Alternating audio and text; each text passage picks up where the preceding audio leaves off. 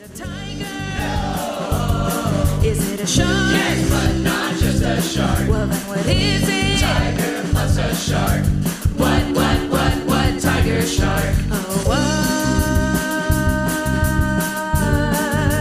Tiger, shark. Oh, what? Tiger, shark. Did it kill all these people? We think so. But the great white is coming. Oh, no, oh, no.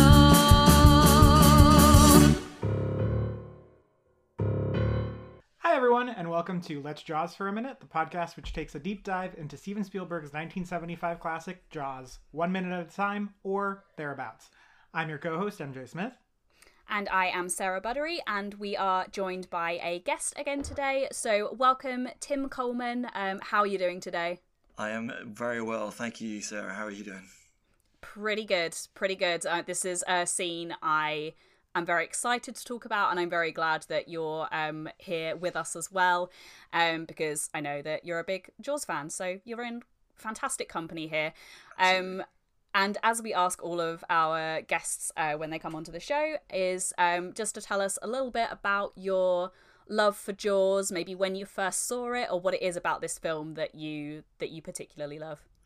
So Jaws is one of those films where I can't accurately recall exactly how old I was, except to say that I was too young, probably, because it's kind of one of those films which is etched into my very, very early memories in a way that is quite, it feels like it psychologically left quite an impact on me. I know it's a real cliche, because I think almost everybody says this, but you remember never feeling okay in the water again because of Jaws. And so even in swimming pools as a kid, I would have these, cold sweats about the idea of what if a great white shark suddenly appeared in the deep end and I was unable to get out in time.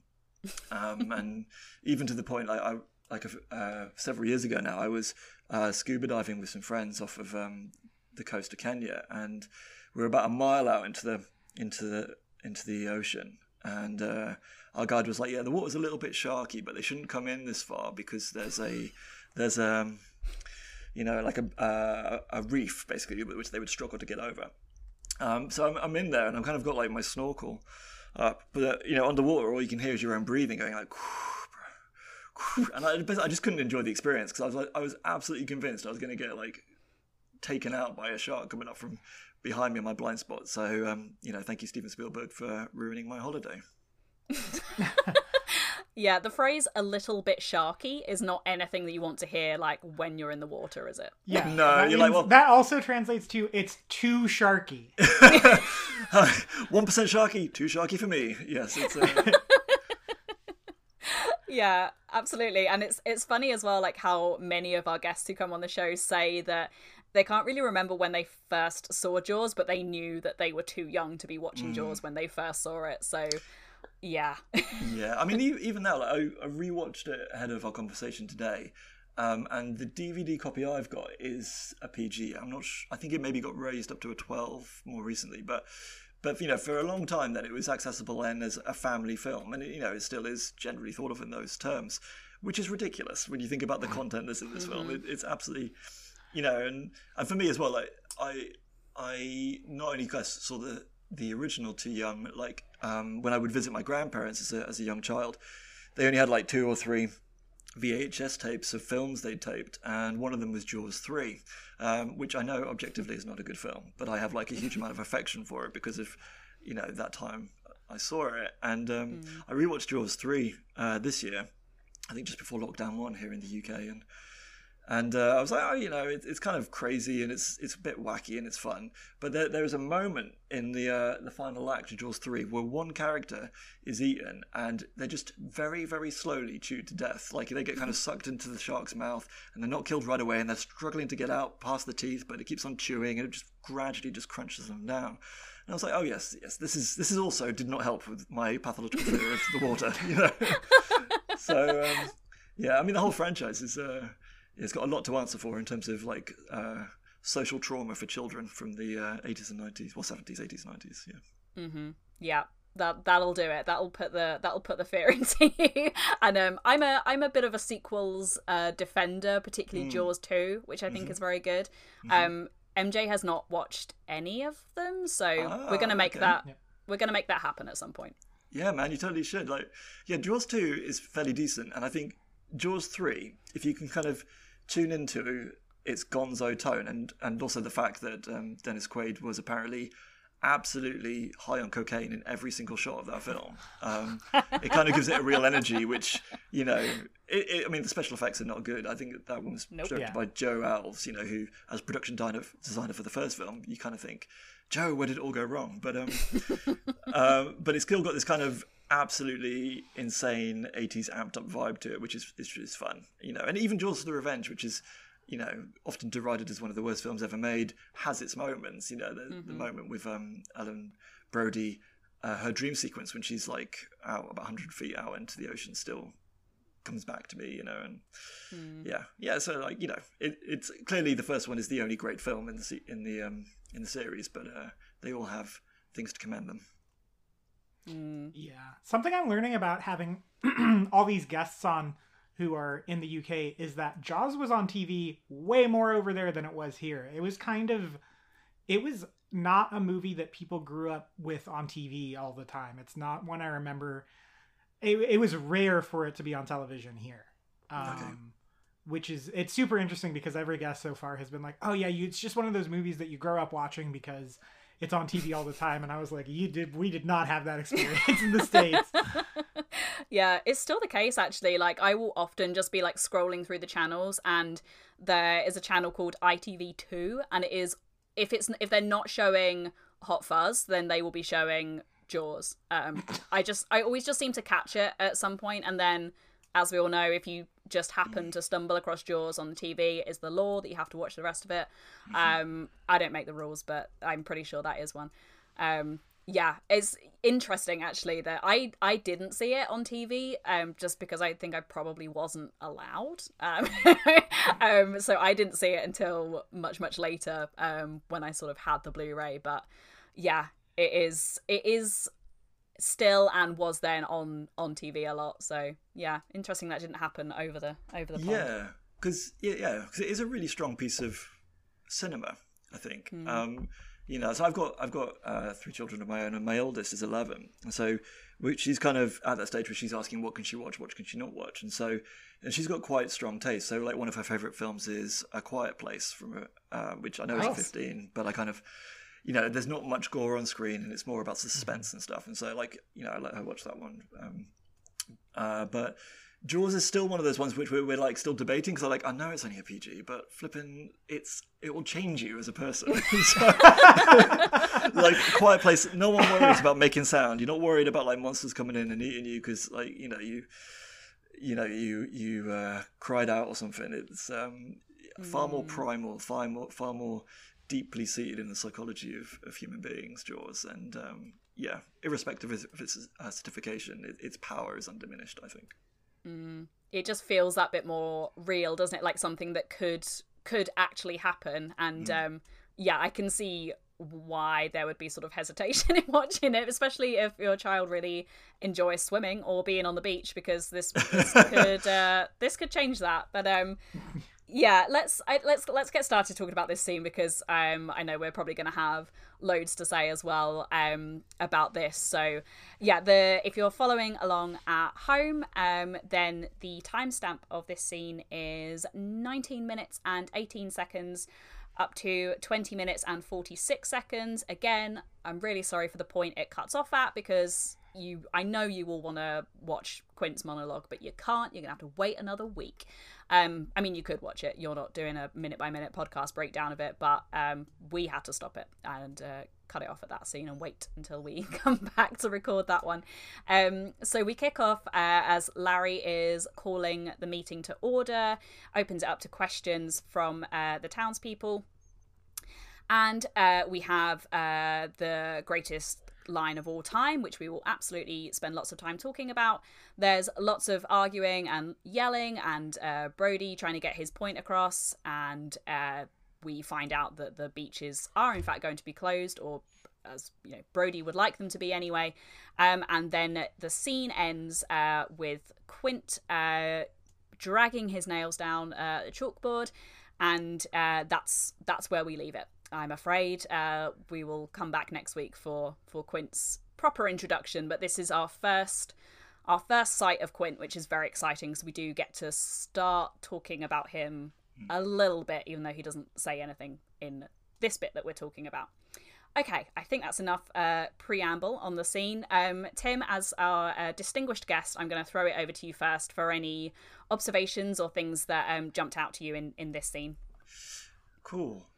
So I guess there's a couple of things I wanted to pull out, which they might be on the stuff that you guys wanted to cover anyway. And the first one, I guess, is about how really across like the first half of Jaws, like Spielberg is really this master of overlapping sound and crowd scenes, basically, where there are numerous moments, even before this point, where we've got a large group of characters who are talking at the same time or talking over each other, or there's a lot of ambient background noise. And as an audience member, you're very much like picking bits and pieces, like you're eavesdropping in on the conversation. And one of the reasons I love that is it juxtaposes so well with the second half, when it's, you know, Hooper and Quint and Brody on the boat, and also, you know, even in the context of the first half, it allows for quiet moments to land a bit heavier. So one moment you've covered already is when Brody's typing up Chrissy's death certificate, and up until the point where he types shark attack, he's like, you know, dealing with his secretary who's talking about the kids karateing the fence, and so then the moment of silence when he then types in shark attack, it lands all the more powerfully. And I think for this scene, it is essentially setting up a couple of things, both in terms of the power dynamics and the values of Amity, but also, as you said, is a prelude to the introduction of Quint. And so the fact that it is people talking over each other, like you can pick out different lines of dialogue. You know, you can watch it maybe 10 times and try and zero in on different conversations. It just creates a very rich representation of a genuine town, which is quite masterful. It's not something I think people often talk about with Jaws. You know, we often zero in on, you know, that you don't see the shark or the relationships between the three men. But I think this kind of sense of Amity as a place, and Amity with its own particular set of values and concerns, and how they perhaps run contrary to those of Brody and actually common sense, is really interesting. So the other thing, I guess you may want to come back to that or not, but the other thing which is interesting is about how like Quint is introduced, because as you guys know, of course, there was like several iterations of the script before we have the script as it is now. So you had the version turned in by Peter Benchley, who wrote the novel of Jaws. Spielberg wrote his own version, and then we had like people like Howard Sackler, and then finally Carl Gottlieb, you know, gave a pass at it, and then, you know, other people like John Milius and even Robert Shaw like kind of contributing to different bits. But apparently Spielberg's version of the script had a slightly different introduction for Quint, which is a bit different from this one. So I don't know if you guys want to talk about that now or perhaps later when we talk about Quint, but I thought that would be interesting to explore a little bit. Yeah, I think actually we'll pick up first on the sort of the overlapping sound, because I think that is something that we've mentioned in previous episodes, because both MJ and I have mentioned that we tend to watch this with headphones, because you know, decent noise cancelling headphones, and then you are just getting the sound of the film and you're not getting all the distractions. And in the process of preparing for these episodes as well, I certainly watch the scene as many times as I can fit in about half an hour, whilst also writing notes at the same time. So I watched today's one, I think 7 or 8 times, which is usually what I get to, because I just like to pick out all of those little bits of dialogue without missing anything. And obviously you get some of it in the subtitles as well. I'm also a big fan of watching things with subtitles because I don't like missing out on any dialogue.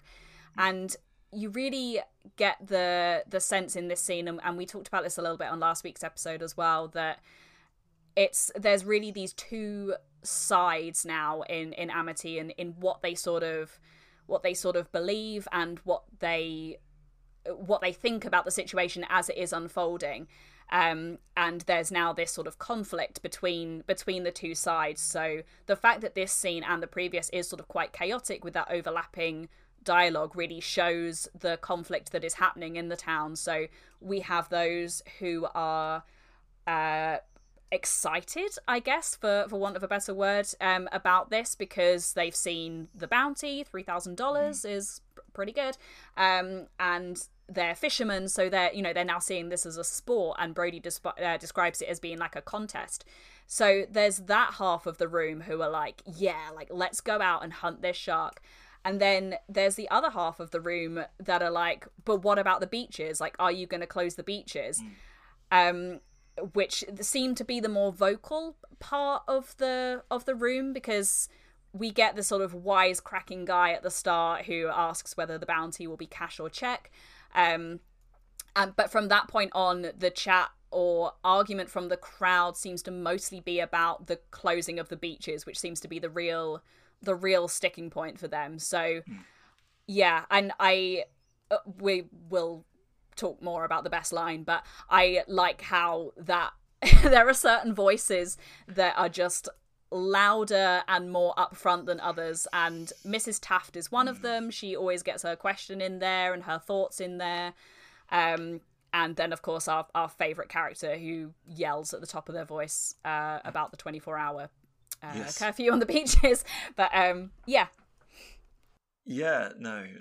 absolutely. I think one of the things which is pared down a little bit, but is still there in the film, which is in Benchley's novel, is about this kind of corruption in the heart of Amity. So, like in the novel, there's this whole subplot around Mayor Vaughan being corrupt and involved with the mafia or the local mob, and that's kind of nixed from the film. But what you do still have is this sense of moral corruption, where as a town, because it's, as you know, Mayor Vaughan keeps on saying, it's a summer town. We need those summer dollars. And that's really what the debate here is at this point. Like you said, Mrs. Taft, who even like in the scene before, she's present on the beach, I believe, during the death of Alec Kinder, and she's even joking with Ellen Brody, saying, "Oh, you're never going to be an islander. You have to be born here to be an islander." So she's kind of, if you like, she's Mrs. Amity, right? So she's kind of an archetypal Amity girl. And her reaction, because she was on the beach, so she saw what happened to Alec Kinder, or she didn't see it, she saw the bloodied Lilo washed up afterwards. And her reaction isn't like, we've got a man-eating shark that just ate a little boy, and, of course, a dog, Pippin, let's not forget Pippin. But her reaction isn't one of sympathy or empathy with Mrs. Kinder, or like how are we going to face this as a community? It's worrying about how her bottom line is going to be affected as a businesswoman. And although that, so that's kind of, if you like, a level of almost moral corruption, if not like financial corruption, where it's the sense of losing sight of the human cost and the human risk that's involved in this animal being off the shores of Amity, and being preoccupied instead with the financial implications of that. I think one of the interesting things too about Mrs. Taft doing all this, right, is that she's also the one in the previous scene concerned about who is an islander and who isn't an islander, and who gets to be an islander, and the fact that you can't become an islander, you have to be born on the island. And so Ellen and Martin will never be islanders. And then when something happens to an islander, she doesn't give a damn. She doesn't care at all about them. So it's this definite, like, idea of, oh yeah, we're the island and we stick together. And then as soon as something bad happens, they cut and run. And I think I was maybe a little gracious to Mrs. Taft last week, right? With the, the 5 stages of grief thing. But like I said, she's not off the hook because she's experienced this trauma and is trying to process it. Like, that's certainly part of it, I'm sure, but it's not an excuse to be a jerk either. It can't be, you can't scapegoat it like that.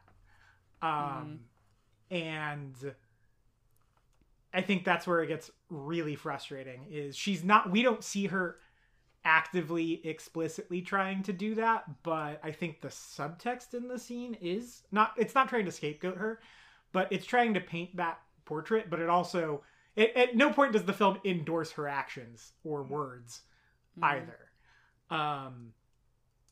And I think we mentioned this last week too, but Brody is he's kind of a man without a country in this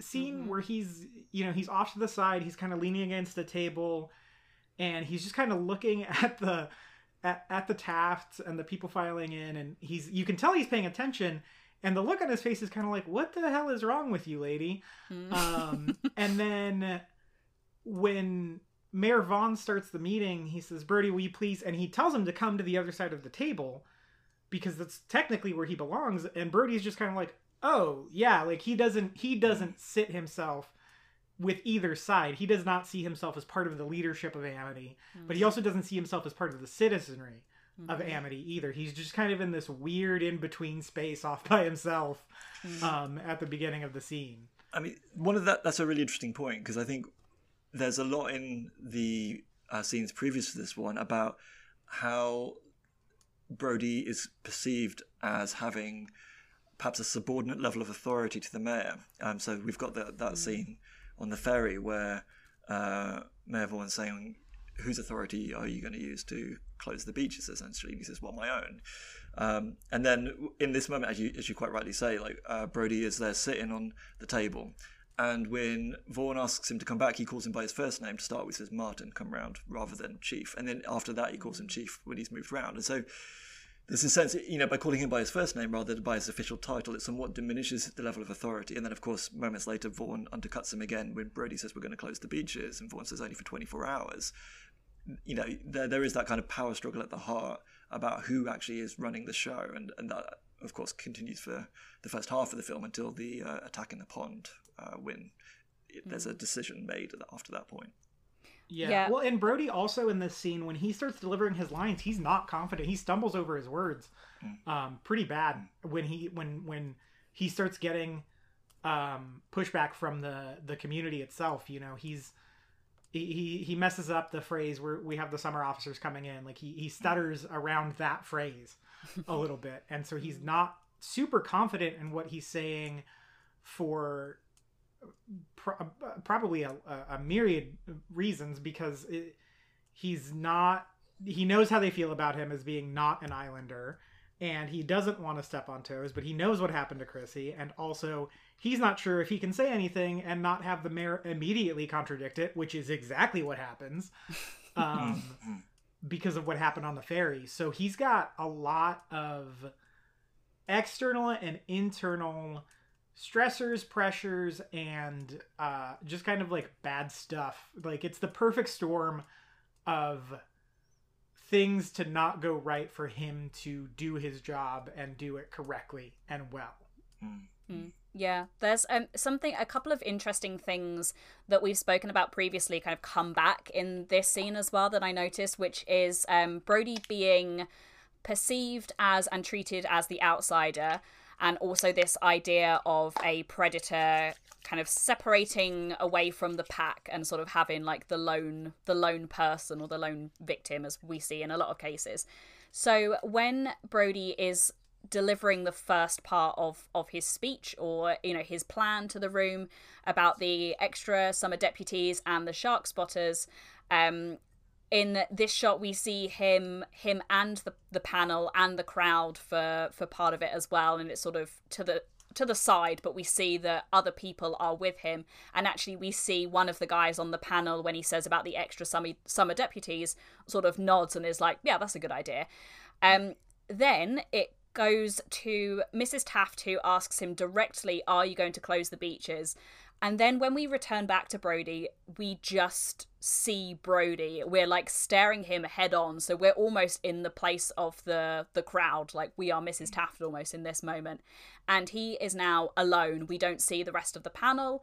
We don't see the rest of the room. He is in front of the window, just now completely on his own with this plan.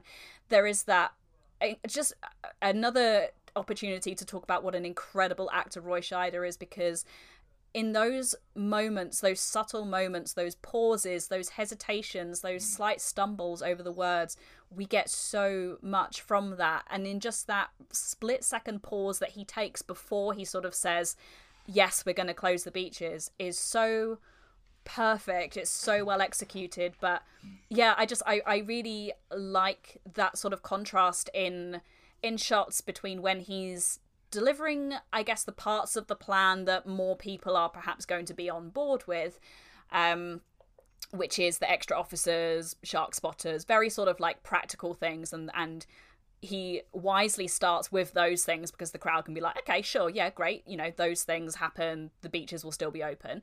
And then when he is delivering that sort of the mic drop moment, or like the final punchline of like, you know, yes, the beaches are going to be closed, we just see him on his own. And it's really just hammering home that point that he is now alone in this, alone in trying to enforce this, at least for a little while anyway. And as we see almost immediately afterwards, gets undermined. And it's, yeah, that idea of like separating someone out from the pack is something that we've spoken about quite a bit previously. So I thought it was interesting to see it come up again. That's really good. I think that's really interesting, and it's kind of borne out in some of the subsequent scenes as well, where actually when Mrs. Kinder comes to express her grief to an authority figure, it's Brody that she goes up to and Brody that she slaps, and it's not Vaughn, you know. And there is this sense of him almost as a cop being in a world of politics and political scapegoatery, you know, where he's being basically positioned as a person who will be the fall guy and the person to blame when it goes wrong, even though he's being forced and coerced by the political powers around him to act against his better interests. Because, of course, if he had gone with his first instincts and closed the beaches after Chrissy had died, that would be it, right? The film would be more or less over. And, of course, the thing that drives the plot forward isn't primarily the shark, it's the human stupidity and the human greed to put profits above people that basically causes the subsequent tragedies, and then ultimately, you know, precipitates the need to hire Quint and go to sea at the end. Yeah, definitely. I still am not gonna let Brody off the hook necessarily for not bringing up Chrissy's death in this meeting. Yeah, fair. This is something I talked about last week too, where it's like I think he could have swayed not everyone, not the severe holdouts like the Tafts or whatever, but I think if a lot more people knew about what happened to Chrissy, they would be making a more informed decision. And I actually, maybe this is this weird moral compass I have. I don't understand the reasoning behind not doing that. Because at this point, I understand that it would maybe potentially be like a political suicide, but he's constantly being undermined by the mayor left and right. And I know that the medical examiner isn't on his side about this, but I kind of don't care. To me, like if he's gonna have to play that game at some point, it seems like. Can I try and defend Brody just because I really like him as a character? So do we. But... You're quite right. I mean, we all like Brody, right? What's not to like? He's yeah. But I think what the sense I get from him is he is being blown around a little bit by the different messages he's getting. And so the pathologist report was that Chrissy was killed as a result of a shark attack. The pathologist then reneges on that at the ferry and says like it could be a boating accident. And Brody is clearly suspicious about this. It's pretty clear that it's a change due to political interference rather than a genuine misdiagnosis. But he does say, like, to the pathologist, like, you'll testify or you'll stand on that, you'll kind of confirm that. And so he's kind of deferring to the expertise of other people. It's only after this scene, when Matt Hooper arrives on Amity and re-examines Chrissy's remains, that he says, of course, this is no boating accident. And from that point on, Brody's a lot more consistent, like, to the point of that he goes behind Vaughn's back to commit the autopsy on the tiger shark that's caught a little bit. And so, yes, he should have stood his ground more, you're quite right. And I think Brody himself would say that as well. So after Mrs. Kinder slaps him, someone says to him, like, I'm sorry, and it's Vaughn, isn't it? Vaughn says, "I'm sorry, Martin, she was wrong," and he says, "No, she wasn't," and he walks off. He knows what he did. But that's the last time he compromises his integrity, and after this, he's willing to push back a lot harder to try and do his job properly. Yeah. Yeah, she slaps some sense into him in more ways than one, because I think from that point on, it's sort of like that realization, and he holds a lot of that guilt as well from that point. I think he throughout is holding onto guilt, particularly for Alex, because he perhaps feels like that could have been prevented had he have, battened down the beaches after Chrissy. But I agree with you as well, Tim. I don't think that it certainly wasn't the easiest audience to try and convince of the closing down the beaches thing, and we've talked about it a lot on previous episodes. The people just left, right, front, back, just accosting Brody as he's just going about his daily business, being like, "Hey, here's this non-problem. Hey, here's another non-problem. The kids are karateing my fence.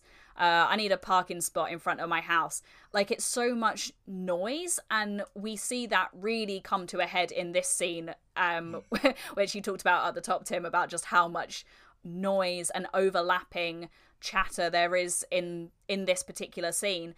And what is very interesting, or something that I picked up on, was that probably arguably the most important information Brody gives to the crowd, which is that experts from the Oceanographic Institute are coming in, which we know to be Matt Hooper.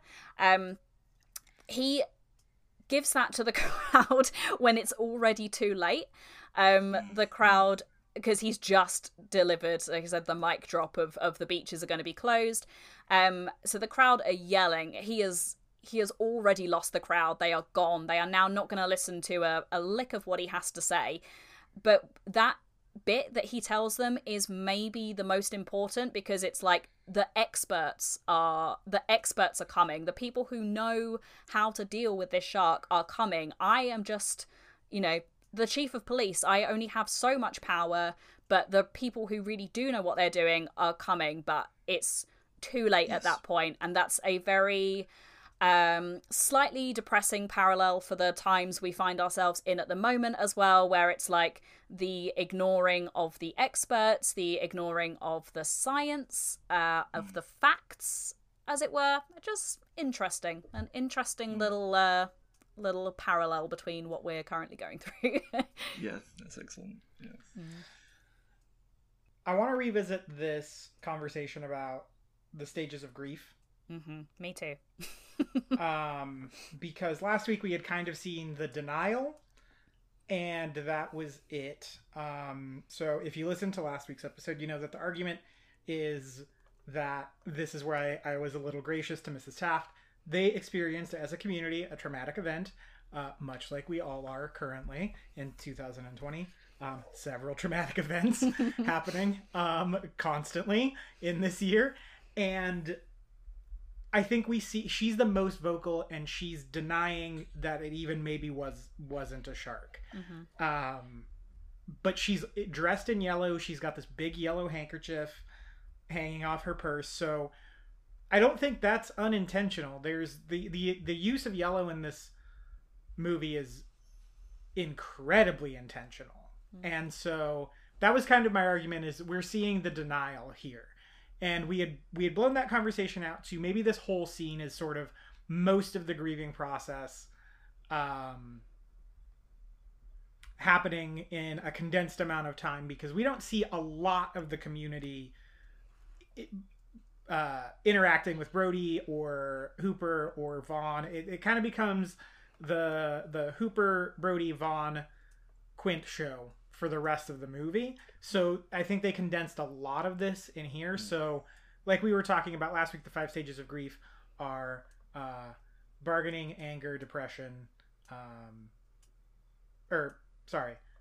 in order: denial, anger, bargaining, depression, and acceptance. And so we see denial, we see anger, very obviously, but then we see bargaining with Mayor Vaughn saying, "Oh, it's only 24 hours. It's only 24 hours." And I would say that the end of this scene, and we'll get it happens actually in next week's episode, after Quint's monologue. So Quint comes in and just says like the real truth, doesn't give a damn about anyone, and we'll talk about that next week. Like whatever you're thinking right now, be damned, this was a shark and I will get it for you, right? And at the end of the scene, people kind of don't know what to do with that information, and I think that's maybe the depression. I don't know if people are like, oh, okay, yeah, Quint's right. I think they're just kind of like, okay, what do we do with this now? Processing. And so I don't think we see acceptance until way later in the movie, like after the pond attack, when people really are like, oh, okay, yep, this seems like something is going on. So I think here in the scene we're talking about in this episode, we see the anger and the bargaining.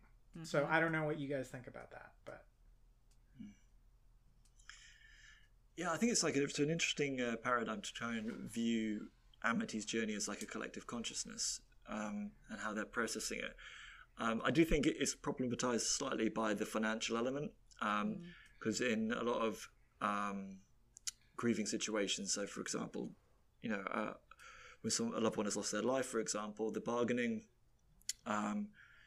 might be kind of associated with like, this can't be real, like, God, please take me instead, that kind of thing.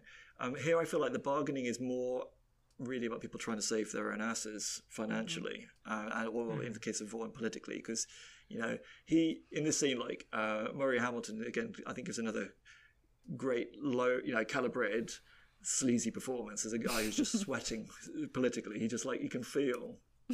because I don't think he's a stupid man. I think he knows what's happened, but he just knows that if he is the mayor who oversees the shutting of beaches on the 4th of July weekend, he is finished in this town, regardless of the moral, correctness of that decision. And so, so I think it's interesting. I think certainly when you get like the subsequent losses, like the further attack in the pond, in particular. I mean, you get to, poor Ben Gardner is killed, but nobody seems to pay much mind to him. And then you get to the very public killing in the pond. And then that seems to be what then pushes people through the Kubler-Ross curve and back out onto the other side. Because, on the journey to acceptance, like, Kubler-Ross expanded the 5 stages of grief over time to add another couple, which you have experiment, where people try to then get out of their grief before moving on to acceptance and integration. And you can kind of see that point, I think, is the lowest ebb for Amity, where you cannot deny you've got all these tourists here, and then for Brody personally as well, because Michael's in the pond when it happens as well, that there's no denying at that point. There's no bargaining. There's no reasoning with it, and that's when they have to then start experimenting to come out and face the shock and face the situation full on. I think you could also see the what follows after this meeting, as well as the sort of testing of the waters, in that they are clearly going through this thing, and I definitely agree that in this particular scene and the one just before it, that we see that denial and the anger and the bargaining, but it still isn't, they're still not fully through that yet. And with this expanded sort of grief cycle thing in mind, the next point after this, when they just go to the beaches and try to carry on as normal, I think that kind of fits in. Hopefully I'm getting this right. I know you're a bit more of an expert on this, Tim, but I think that sort of fits in with the like experimenting idea as well, where it's kind of like, okay, well, let's just see, shall we? Let's just go out and see. I don't know if that's exactly right, but that's sort of my interpretation of it, I guess. But yeah. I mean, like, Kubler-Ross, although it's presented as like a linear list, like, people can jump back and forth throughout that. And if anybody who's suffered an actual real life bereavement, you'll know this, that some days you wake up and you feel incredibly low. Some days you wake up and you're angry, and then some days you're like, no, I can continue with my life with this loss as part of it. And we kind of flip back and forth through the different stages. It's quite a fluid, probably to represent it as a linear curve is a little bit of a misrepresentation, because the reality is people jump in and out of different stages.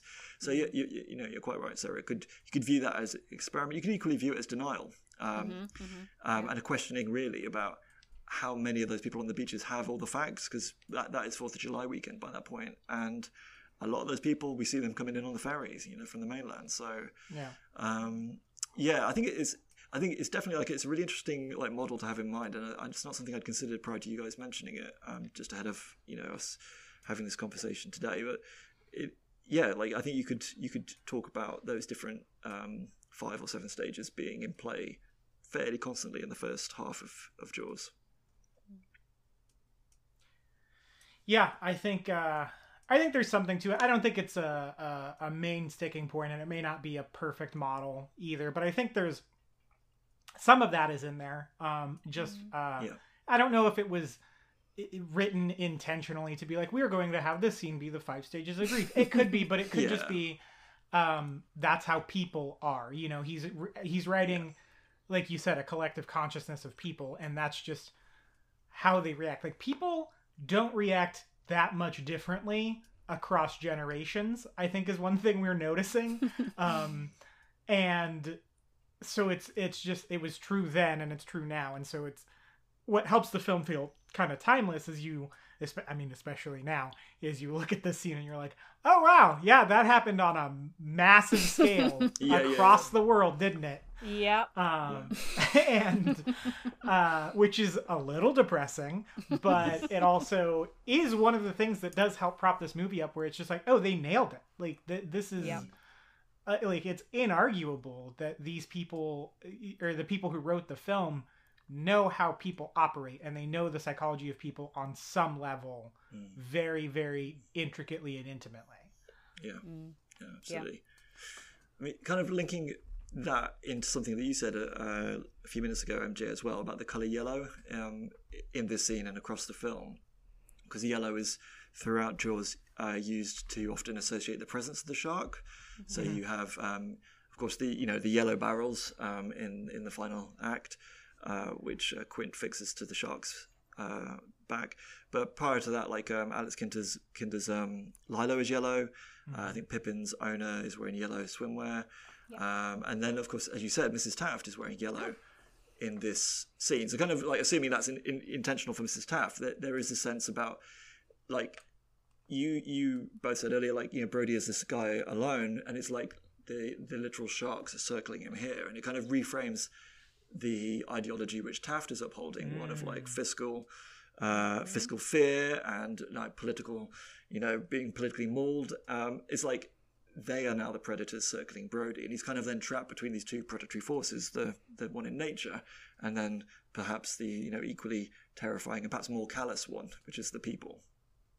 Yeah, and Vaughn has yellow on in the scene too. He has a mustard yellow jacket. Mm-hmm. Yes, it's interesting then. Like, those two main voices of opposition to him are coded with the shark's color.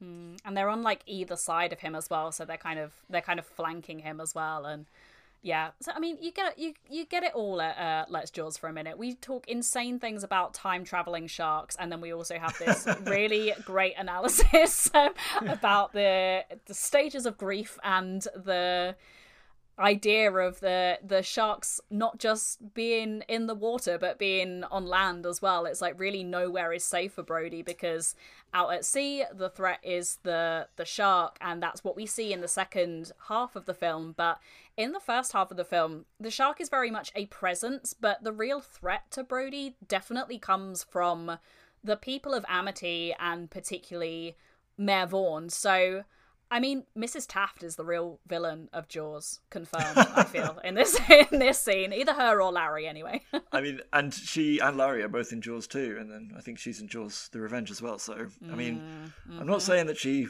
controls the shark, but if you want to go wild with wild theories, maybe we could have that. Yeah. She is somehow telekinetically linked to the shark. Is that a theory we can get into? Because I think in one of the early scripts for Jaws: The Revenge, there was a subplot which was scrapped, that the shark was being controlled by voodoo magic. Yes. Which is how it managed to get all the way from the kind of east coast the States right down to the Bahamas. So if you're going to go voodoo magic, let's go telekinetic Taft. Sure, telekinetic Taft. You'll have to listen to our because we're recording this the day after we recorded last week's episode, but that'll be a fun one for you to listen back to, Tim, because we basically have figured out that Jaws is a time travel movie. I say we. Okay. MJ has been putting the pins on the wall and has tracked the timeline of this film and discovered that we think Brody and or the shark are time travelers. So we'll see. Yeah, great Scott indeed. We'll see how that theory holds up. But we've sort of teased around it a little bit, but I did want to get to what is, without question, the most iconic line in Jaws. You can keep your you're going to need a bigger boat, because the best line in Jaws comes in this scene, and it is when a faceless woman, we do not see her, says, after Larry says that the beaches are only going to be closed for 24 hours, there's then a bit of sort of like general chaos in the room, and then hear this woman, clear as day, yell, 24 hours is like 3 weeks. And what a line. It makes me laugh every single time. So yeah, 24 hours is like 3 weeks is the best line in the movie as far as I'm concerned, and I know Sarah's in the same boat, but it makes me laugh every time. The 24 hours is like 3 weeks, and it took on a very new and wonderful life given the 2020 pandemic, because when this first started, everyone said, oh, it'll only be 3 weeks, and so the joke in my household was like, 3 weeks is like 3 weeks. Yeah, I have to give credit where credit is due, but Tom Beasley, who was a previous guest, said that I would love to know how this woman would cope during this pandemic. Basically, if she's so upset about not being able to go to the beach for 24 hours, how would she cope being told to stay at home for, I don't know, a year? Yeah. Is it not, and I'm not defending that individual, but is it not a reflection on how their summer dollars are weighted? So in terms of they only really make money over kind of 4th of July through to maybe the end of August. And so if they close for 3 weeks, they lose, or 24 hours, they lose the equivalent of 3 weeks of income over the whole fiscal year. So I'm not saying she's right. I don't want to be on that side of the argument, but I just it's kind of like it's like a dramatic line to kind of signpost actually the level of loss as a community they're going to suffer, through that decision. I do agree. You're probably right in some regards, but also I think when people get frantic, they just say like the dumbest things, because they get like when their world gets turned upside down even a little bit, people can freak out. Like, and once again, we're seeing that now.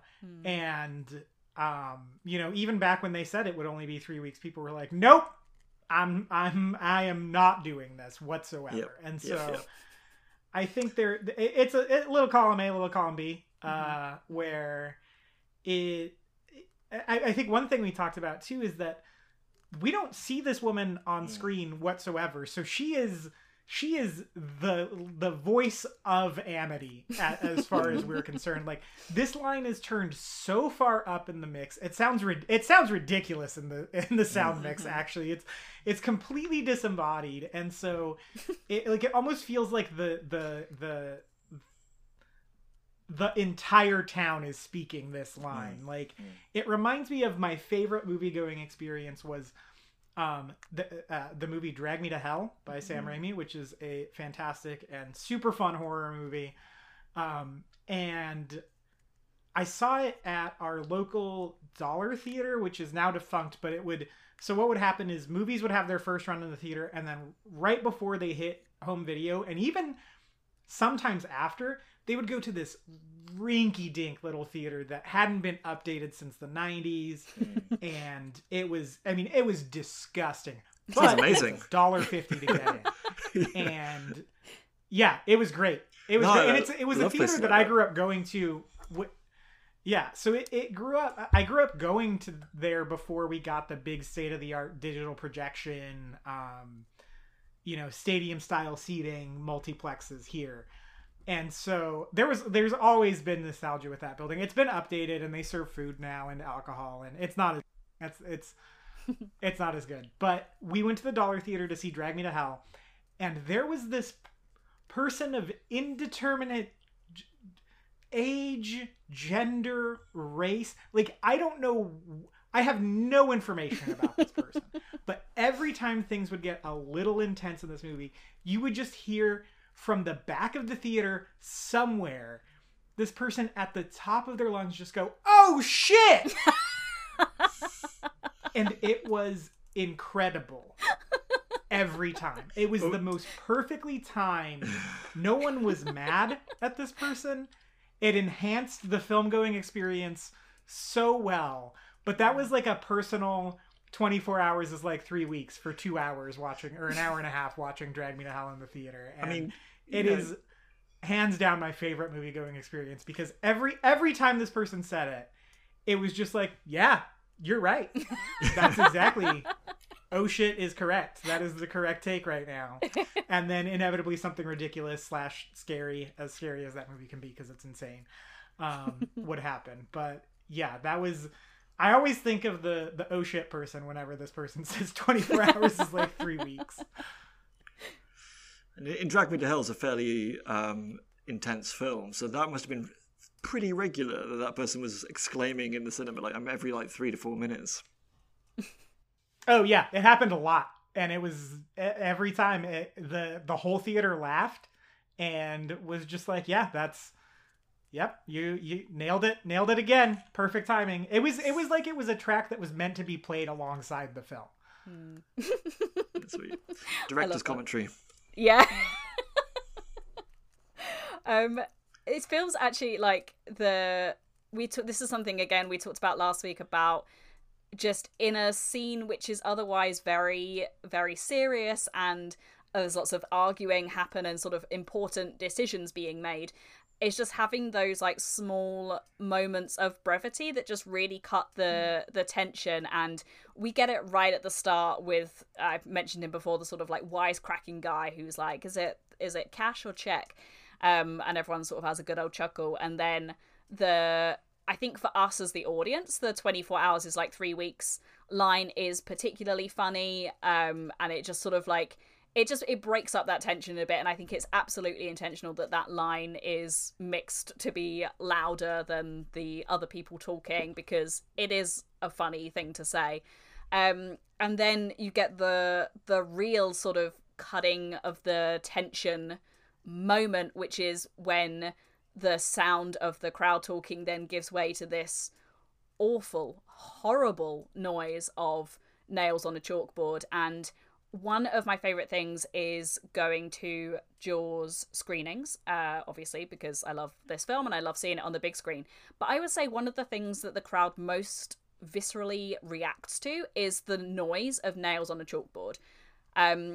They just seem to react in a way that is unlike anything else that really happens in the film. You get the sort of screams at Ben Gardner's head and when the shark appears, and plenty of laughs as well.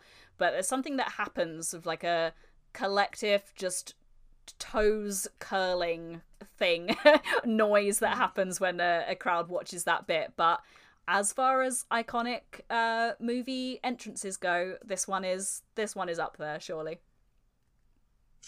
Yeah, 100%. And I think like you guys was mentioning the hysterical note in the voice of that individual who says, 24 hours is like 3 weeks.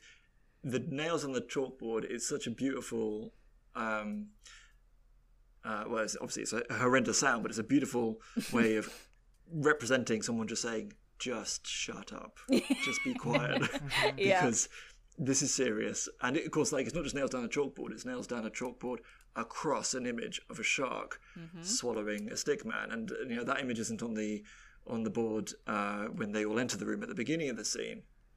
So presumably Quint is the one who's drawn it quietly at the back while they're getting into political and financial arguments. He's there just quietly saying, you guys have a massive predator in the ocean, and that's the facts, and I'm the only person who's going to be able to sort it for you. But yeah, I mean, it's so iconic. It's interesting thinking that it wasn't the original. Well, it wasn't one of the original ideas for how Quint was going to be introduced. It certainly wasn't Spielberg's first idea for how they would introduce the character. I love Quint so much, and even just this little intro, this little tease. This is so.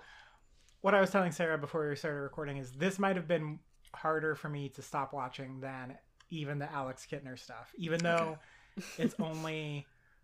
Oh, well, it's close to a month before we actually get to resolve this based on our recording schedule, but it'll only be a week for you guys. But yeah, it's such a good character introduction because Quint is such a broad character in this movie until he's not, right? And I don't know, just the way they use the sort of Robert Shaw spice in this movie is so perfect, especially in this first half. If he's this constant presence in the first half, I feel like he would wear out his welcome a little bit. And it's funny because it's not subtle at all, but this is about as subtle as Quint gets. And it's this perfect, like, okay, everyone shut up and adult speaking situation. And I think it's saying something when the adult in the room is Quint. Yeah. I think it's a great not so subtle bit of foreshadowing as well. We get that even more in when Quint starts to speak, but the fact that next to him is this drawn shark with a little stick figure in his mouth. We know, spoiler alert for a film that is old, and if you haven't watched Jaws, I don't know why you're listening to this, but Quint obviously gets eaten by the shark. That is his fate. So interesting. I don't think anyone watching this for the first time would necessarily be like, well, clock that foreshadowing, this guy is going to get eaten by a shark. But it's a nice little thing for us as Jaws super fans to spot that little thing. And I think the line that he says in his opening monologue is that the shark will swallow you whole. And it's like, well, yep, that's what happens. So absolutely. Yeah, no, and it's interesting, the concept of foreshadowing in the Quint introduction was quite different, but also in Spielberg's version. So in Spielberg's version of the script, which was one of the early ones, I think, before Howard Sackler and Carl Gottlieb had a pass at it, Quint was going to be introduced in the local movie house watching the Gregory Peck film Moby Dick. But Gregory Peck wouldn't give the rights because he wasn't particularly proud of the movie, didn't think it was his best work, and so they had to go down a different route. But of course, the Ahab versus the whale thing in Moby Dick is obviously it's very analogous to Quint's whole relationship with sharks. You know, we later have on the Indianapolis speech, which kind of sets the relationship, the long-term relationship between these animals and Quint as being one of almost like dark-hearted revenge on his part. But also in Benchley's novel, Quint isn't eaten. He ends up being lashed to the side of the shark, harpooning it, trying to kill it. And then he drowns as the shark keeps on diving, which is exactly how Ahab dies in Moby Dick. And so, you know, when Spielberg put his draft of the script in, we had Ahab as foreshadowing and then borne out in how Quint dies. And then in this version, of course, we have the foreshadowing with the stick man in the mouth of the shark. And of course, then Quint is eaten rather than drowned. And that was because of, you know, I'm sure, you know, you guys will get to this in due course at the end of the film, but they had to change the, they chose some parts of the ending. And it's just interesting how it's still kind of tied up together. And you still get that kind of through line. Yeah, we are. We're so far away from seeing Quint's death and what happens with. There's some other changes in the book as well, I believe, with Hooper and what happens with him that were changed. But I always find foreshadowing so interesting because as I mentioned, I don't think it is one of those things that you necessarily pick up on, but it's a nice little thing for when you revisit a film. And Jaws is absolutely one of those films. I keep on saying this, but you get something different out of it every single time. And even the stories of alternative, introductions for Quint, and alternative deaths for Quint, they all sort of have that element of foreshadowing in them. Like, these people making this movie, like, they knew what they were doing, didn't they? Yeah. It'd be interesting to see at what point the death of Quint was changed, because I'm presuming it was in Benchley's original submission, but because Jaws went through so many pairs of hands, at some point it got subbed out for him being eaten. So actually, I don't know whether that was in Spielberg's original script, but in either way, like there is that kind of nod to Benchley's novel and nod to the Ahab myth, and as it stands, I think both the introduction and the death of Quint are far more iconic and less on the nose. I think, Jaws is pretty much a perfect film, but I think Benchley's novel is a little bit blunt at times, and I think pushing the Ahab stuff slightly into the subtext rather than keeping it as text, it definitely works in the advantage of the film. Yeah, we're not big defenders of the book here, so in fact we described it on a previous episode as one of the few examples where the film is definitely better than the book. So absolutely. And very different as well. MJ, did you have anything else that you wanted to add before we start wrapping up? So no, I think I'm good. I don't. I had a couple of other things to say about the casting of Robert Shaw, but I don't know if you want to leave that for the next person. Yes, give us some things. We've always got time here. Okay. I think, as well as like the change in the intro of Quint, I think it's interesting about how Robert Shaw ended up playing Quint, because Spielberg famously didn't get a lot of his first choices for the different characters. One of the exceptions being that he wanted Murray Hamilton as Mayor Vaughn from the beginning. But for Quint, he didn't want Robert Shaw to begin with. He wanted Lee Marvin, and Lee Marvin was apparently not interested because I think he was either fishing for real at the time, or he was a big fisherman himself, and he just didn't find the idea of doing a fish movie appealing. They also, Spielberg also wanted an actor called Sterling Hayden, who was in Kubrick's Dr. Strangelove. And it was actually the producers David Brown and Richard D. Zanuck who suggested Shaw, because they'd just worked with him on The Sting. And it's interesting because then you think Shaw arrives so deeply fully formed as Quint. I can imagine like Marvin would have been great. I can think, Hayden probably would. I'm less familiar with Hayden's work apart from outside of Strangelove, but you can think, that could work. But yeah, Shaw arrives so fully formed, and I guess like part of that is obviously that Shaw was an accomplished theatre actor and movie actor and a writer in his own right. He also, like a lot of the actors of that era, was quite hard drinking, as Quint is. So there's scenes later on of, for example, him doing the Indianapolis scene completely drunk, and some of those shots are still in that sequence. They intercut with him doing it sober, and it's difficult to tell which is which. But there's also the way that they integrated real lines and real input from some of the islanders. So Craig Kingsbury, who was the gentleman who played Ben Gardner, was a real fisherman from Martha's Vineyard, and for example, it's his line.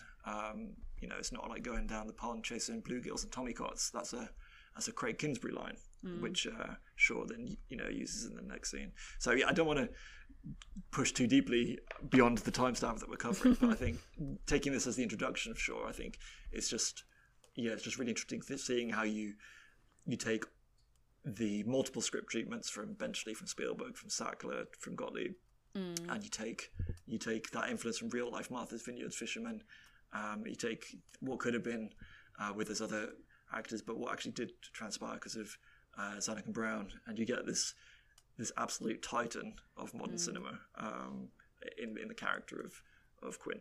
Yeah, it's really inspired casting, I think, for Quint, and I am very happy that we're now at the point of the film where we can just talk about him almost every single week, and certainly in next week's episode, where he basically has the floor, I think, for that entire episode. So next week is going to be Quint cast, where we will just do nothing but talk about Quint. But very much looking forward to that. And yeah, I really appreciate all of your insights. I know you've done tons of research for this episode, Tim. So it's been really great having you on. And I just obviously wanted to, as we're sort of wrapping up now, thank you for coming on. It's been really great chatting with you, and to give you a chance to plug anything that you want to plug, or tell people where they can find you on Twitter and elsewhere.